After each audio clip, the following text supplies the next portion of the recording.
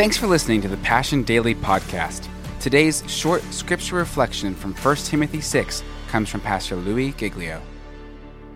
We see this in this text in 1 Timothy chapter 6. The text is about the love of money and then shifting into his charge, Paul's, to his protege, Timothy, to be a man of character. And as he's coming down to the end of it, remember the backdrop of this is Roman Empire days, emperor days, throne days, sovereign days.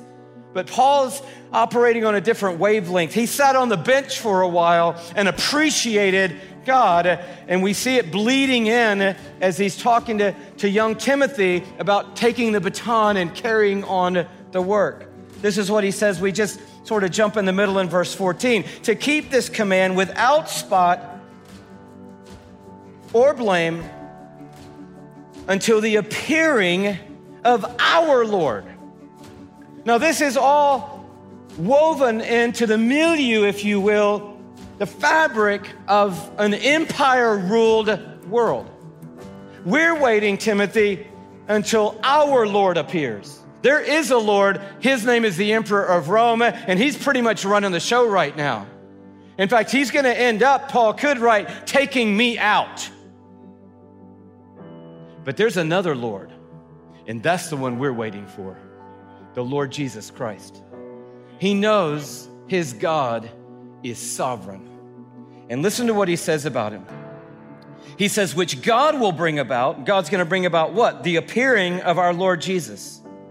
And God is going to bring this about in his own time. And then he goes into a praise break. He just loses it for a minute. He's not walking through with information about God. He actually has tasted and seen that the Lord is good. And when he says we're waiting for our Lord to appear, and he's coming when our God decides, and he goes, oh man, this God is amazing. And right in the middle of telling young Timothy how to take the baton and run with it, Paul just goes into a benediction, which is not uncommon for him to do. And he just breaks off right here. There's a long dash in my text between own time and the word God. God. Let me tell you about God, the blessed and only ruler, the King of kings and Lord of lords, who alone is immortal and who lives in unapproachable light, whom no one has seen or can see.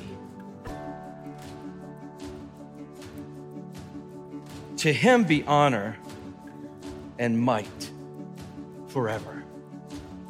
Amen. He couldn't even get past the phrase without stopping to stand in awe of a God who is blowing his mind and blowing up his heart. Thanks for listening to today's Passion Daily Podcast. For full messages, live gatherings, and worship videos, check out our YouTube channel and subscribe at youtube.com/PassionCityChurch1. And visit PassionCityChurch.com for more information on our locations and gathering times.